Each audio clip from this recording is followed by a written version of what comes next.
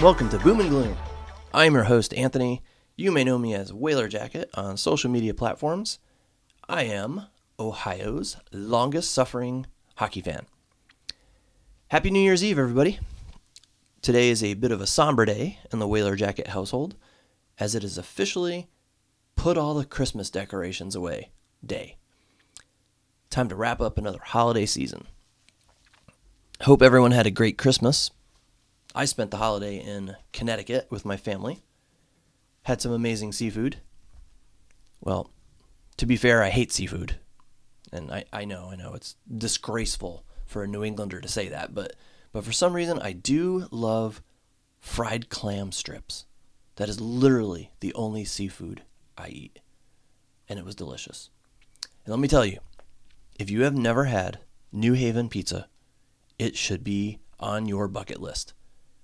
The best pizza in the world is made in New Haven, Connecticut. Pepe's, Sally's, Modern. Those are kind of the big three when it comes to famous New Haven pizza places. But really, most pizza places in the region are awesome. So, do yourself a favor, make it a goal to try it someday. Ohio pizza just doesn't even compare. Now, I have to admit, I am a pizza snob, so trust me, if you have never had New Haven pizza, it is in a whole new world, whole different level. All right, anyway, sorry, got a bit off track there. So I'm glad to be back here talking Columbus Blue Jackets hockey. I have to admit that I'm still learning all this podcast stuff, and I actually just thought I had finished recording this episode. Spent over 20 minutes talking and thinking that my microphone was turned on, and it was not. So this is take 2. All right, so here we go. I titled this episode, or I will title it, Is Hockey Fun Again? Because let me tell you, watching the game against Toronto was the most fun I have had watching Blue Jackets hockey since before last season. I cannot remember the last time I was so entertained watching the Jackets. Even if the Jackets had lost that game, I would have felt the same way. It was just so much fun.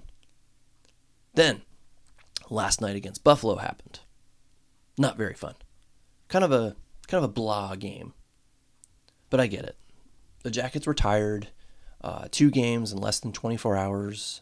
It's an away game. They had traveling to do. 3 games in 4 nights. A win really wasn't in the cards. They blow yet another third period lead and lost the game in overtime.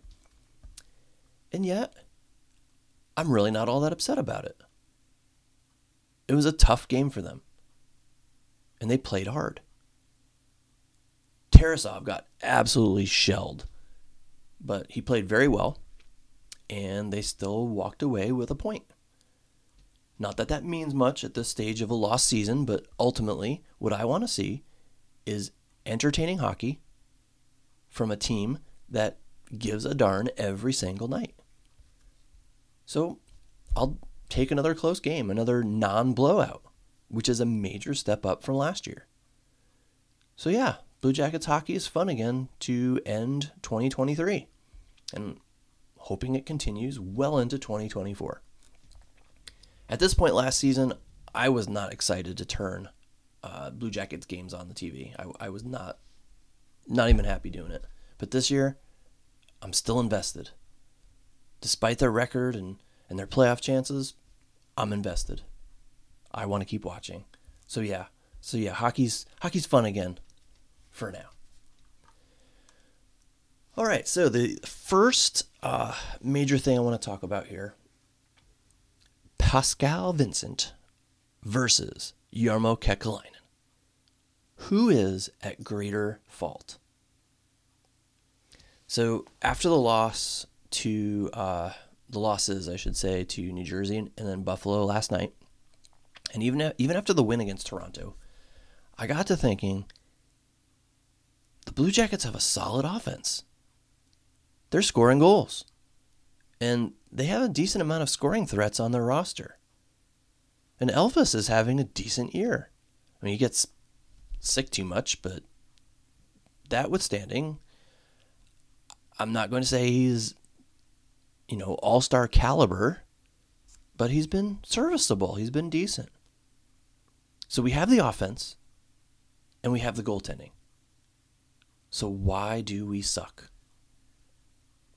Now, there are only two other possible variables here, because I already talked about the offense, I already talked about the goaltending. So the other possible variables are defense and coaching. So it got me thinking, do we have capable defensemen who are just underperforming due to a subpar system implemented by our coach, Pascal Vincent?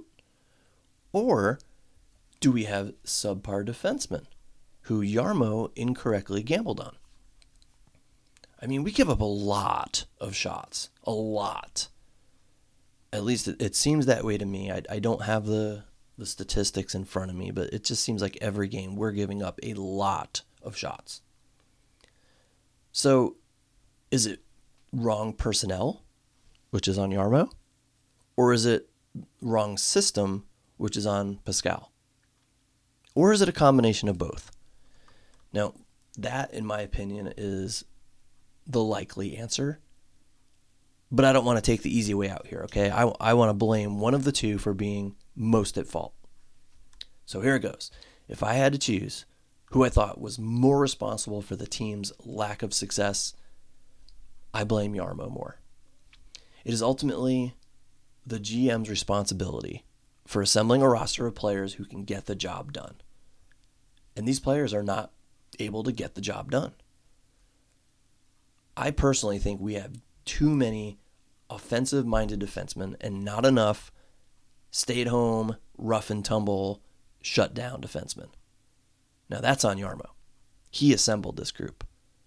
He went out and spent $11 million and 2 very high draft picks in order to bring in Provorov and Severson. That's a heck of a lot of resources. It's a lot of money, a lot of cap space, and all to put together the garbage back end that we are seeing on a near nightly basis. Now, Vincent is not above accountability here. Don't get me wrong. He has to shoulder at least some of the blame.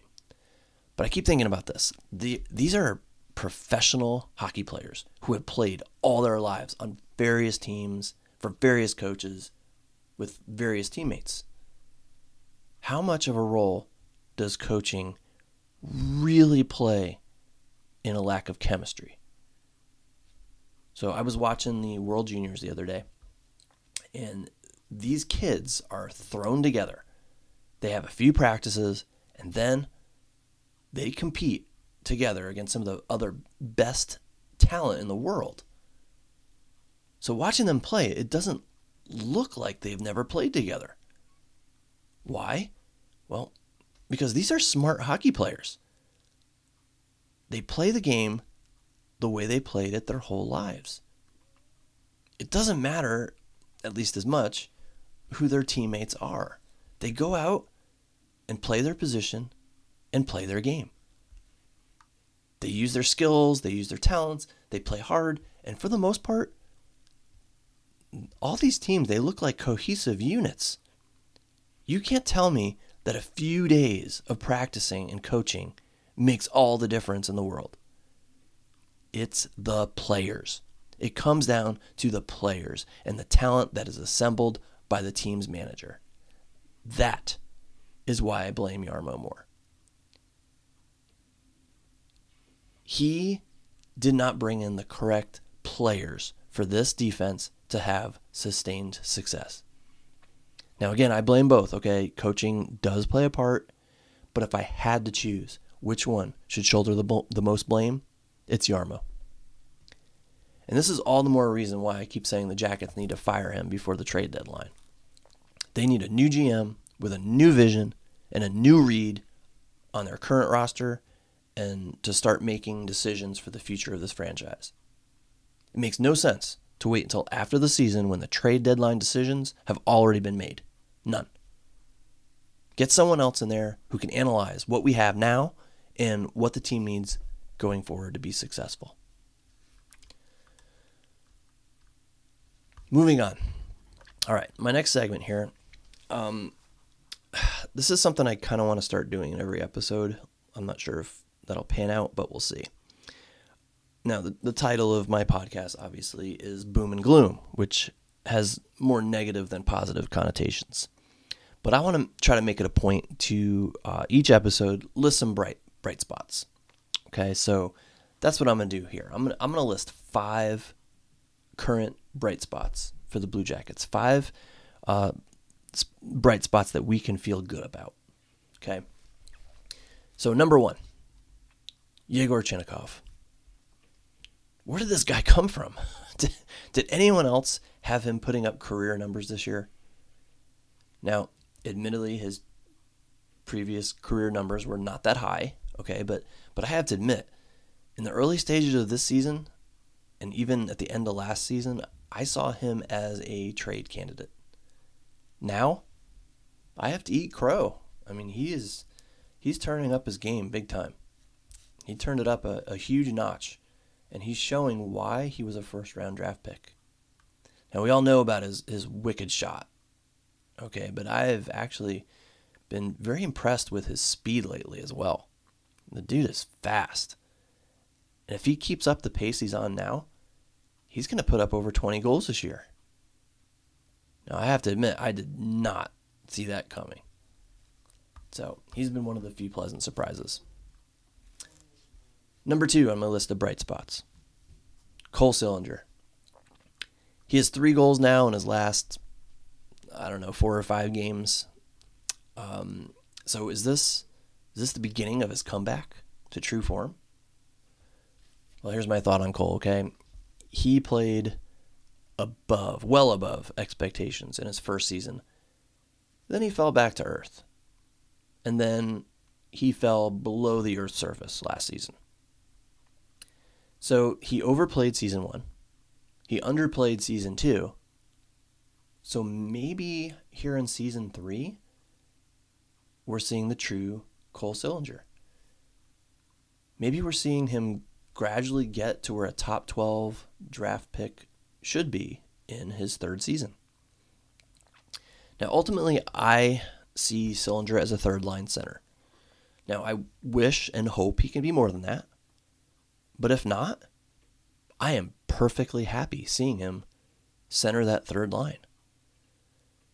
Now, I know that being drafted so high, a lot of fans automatically think he should be a prolific point getter. But I wouldn't mind seeing him just be a well-rounded defensive-minded forward who, pots 10 to 15 goals a year. But that's provided we see the continued development of Fantilli and Johnson. Okay? By law of averages, 2 of these 3 players should be offensive dynamos. So it would be amazing if all 3 were, but at some point we have to be realistic and think the Jackets, they're just not that lucky. And, I didn't even mention Chinakhov again. I mean, he's picked up as well. He could be a rising stud scorer as well. Plus Marchenko. And, of course, you have Gaudreau. And dare I say it, okay, I'll say it, Patrick Laine. My point is not everyone can be 30 goal scorers. And Boone was on pace for 30 as well. So there has to be some balance. Cole Sillinger may not be the high point scorer a lot of us assumed he would be after season 1. And that's okay. Maybe his role is doing what he's doing now. Playing hard, playing defensive, playing responsible, playing physical, and putting up some points here and there. Number 3, my list of bright spots. And by the way, these are not in any order. Number 3, Adam Fantilli. Oh man. Is this guy everything he was cracked up to be or what? I'm just loving having this dude on our team. And the best part is, he's just a rookie. Okay, he's just scratching the surface right now. His ceiling is so high, and I am so so excited for the future with him on our team. Number 4, Tarasov. He looked solid against the Sabres. He made some really nice saves and literally kept his team in the game. And so far, he is staying healthy. Now, everyone take a moment and knock on some wood, please. And number 5 on my list of bright spots, the other Russians. I already talked about Chinnikov. Well, Voronkov is an absolute beast. And you know what? He's still getting accustomed to the North American game. So he may just be scratching the surface as well. I just smile when I think of where his game could be next season and beyond. And then Marchenko. Oh my gosh, is there a more likable player than him? His constant smiles, his joking around, his mannerisms, he's so much charisma. And did you guys see the video of him fumbling around in his bag looking for the kepi? That was hilarious. So on brand for him, and so on brand for his character. He just seems like such a marketable guy for this franchise, and he produces on the ice too. Now, granted, he's fallen off a bit since his hat trick, but I'm pretty confident he'll pick things back up again. So there you have it. 5 bright spots for the Jackets right now, and again, I'll try to make that a weekly thing if there are some bright spots to talk about. All right, last segment. I'm going to call this segment, How Long Can We Remain Fans? Now, I know it's kind of ominous, and I don't want you to think that this, totally applies to me, okay? This is just a discussion point, all right? And I bring it up because I was talking with a fellow Jackets fan on Friday, and I asked him, I said, hey, you going to watch the game tonight? This is before the Toronto game. And his response was surprising, okay? I mean, he loves the Jackets. But he said, no, I'm done with them. I can't deal with the frustration anymore. So if you've listened to any of my other episodes, all right, you know my feelings on this. Fans can be fans however they want to be fans. If you are not enjoying it, don't watch, okay? I'm not going to call you out on not being a real Jackets fan, okay? You do you. To me, it doesn't make you any less of a fan if you are not enjoying seeing them constantly offer you a bad product, okay? This is the entertainment business after all. But it got me thinking, how long are most fans willing to put up with all the losing, okay? I mean, how long would someone have to go to jump ship on a franchise without being made fun of, ostracized, or insulted by other fans? Now, for me, I've been a fan of an unsuccessful hockey franchise for the better part of 37 years. And I haven't jumped ship yet. And I never plan to. If the Jackets take another 10 to 20 years to reach a level of sustained success, please don't take that long. Well, then I'm going to wait 10 to 20 years. All right? It will suck badly. And I'll complain about it on here and on social media. But the Jackets are my team, and I'm in it for better or for worse. But it makes me wonder, okay, not all people are like me. And again, that's okay. I'm not trying to be condescending. Not trying to be judgmental. Other people might not be able to put up with cheering for a perennial loser for as long as I have and as long as I'm willing to.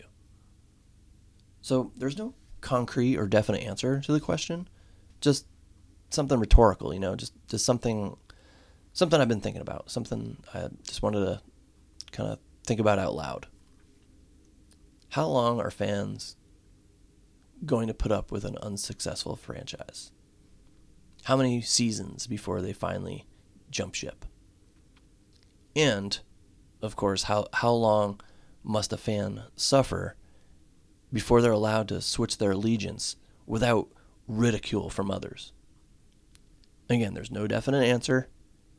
And don't get me wrong, no one should ever be ridiculed about that sort of thing, okay? I mean, fan how you want to fan. No one should have anything to say regarding how you cheer for your team and how you spend your money, which is why I don't get a lot of the arguments I see on Twitter. Anyway, just something I started thinking about when I asked my friend that, and I don't know, I was just surprised by his response. Now, when I think about how little success this team has had for 23 years of existence, I have to say I'm impressed with the devotion that I see. And we're still selling out games. There's still a strong social media presence. We love this team. And by golly, one day we're going to be rewarded. And it is going to be glorious. So we just need to hang in there. And I know we've already hung in there for a long time. But I don't know about you guys, but I have a very strong feeling that something is going to change here soon. Okay, and by the way, let me just say, when I have very strong feelings, it's a good thing. Okay, it's something to trust, because I had a very strong feeling. You can ask anybody in my family. Well before the draft, I had a very strong feeling that we were going to get Adam Fantilli one way or the other. Very strong feeling, and it worked out. So I have a very strong feeling that there's going to be a change here soon with the Jackets. Maybe this season, maybe next season. But there's going to be a shift of some kind. I really feel that either ownership will finally cut their losses and fire Jarmo and or JD, and this team will have a new feel to it. Or I'm wrong. Okay, I'm wrong about Jarmo. And all this young talent will really start to develop into something special right in front of our eyes. With our front office as it is. And it will be glorious. But I really do feel, guys, I feel like a change is coming. There's going to be a shift coming soon. So with that, I'm going to end this podcast episode. Hit me up with any questions, comments, suggestions. You can find me on Twitter or Instagram at WhalerJacket. Now, no one has done that yet, but I'm still hoping that this podcast will take off one day.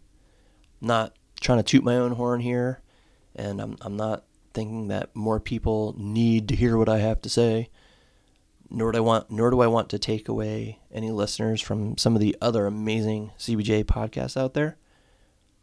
I just enjoy talking hockey and would love to interact with other Jackets fans more frequently. So if you have enjoyed what you heard here, just feel free to give my post a like on Twitter. And until next time, Happy New Year, and go Jackets.